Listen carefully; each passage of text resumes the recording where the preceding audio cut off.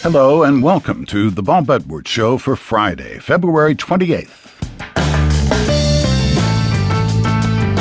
Los Angeles Times Washington columnist Doyle McManus begins our program today with analysis of the week's political news. Then I'll talk with Kim Ghattas, who covered the State Department for the BBC and traveled 300,000 miles with former Secretary of State Hillary Clinton. She's written an insider's account of Clinton's time as Secretary. It's titled The Secretary, A Journey with Hillary Clinton from Beirut to the Heart of America. And still later in the hour, Washington Post film critic Ann Hornaday joins us for a preview of Sunday's Academy Awards. She'll tell us who she thinks will win Oscars and who she thinks deserves Oscars.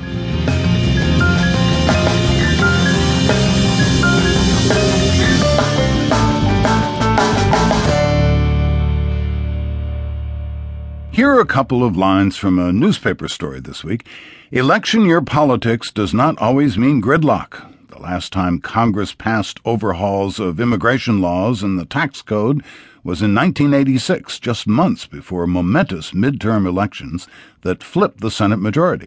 And in the summer of 1996, months before a presidential election, President Bill Clinton and the GOP Congress agreed to a massive rewrite of welfare laws.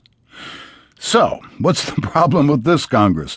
Doyle McManus is a columnist for the Los Angeles Times, and he's here to talk about that and more of the week's news. Hi, Doyle.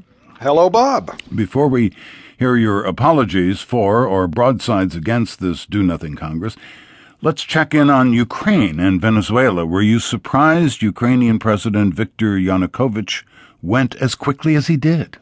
I was. Yanukovych looked like such a tough guy until the crowds overran his country home and found the petting zoo with the ostriches in it. That kind of, dented the image a little bit. There's a golf course on that compound. Great. And a 9-hole golf course, which is unusual in Ukraine. And he had been popularly elected, and he did have originally a majority in Parliament, but he turned out to be a lousy politician. He made a series of mistakes, but basically he pushed too hard. He authorized the troops to fire on the demonstrators in the square. That turned many of his own supporters against him. His own support from his own party collapsed. He says he's not gone, but nobody else can figure out a path for him to come back into power in Kiev.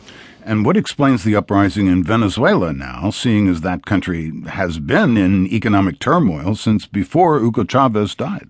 Well, in a sense, it's the same kind of dynamic that happened in Ukraine.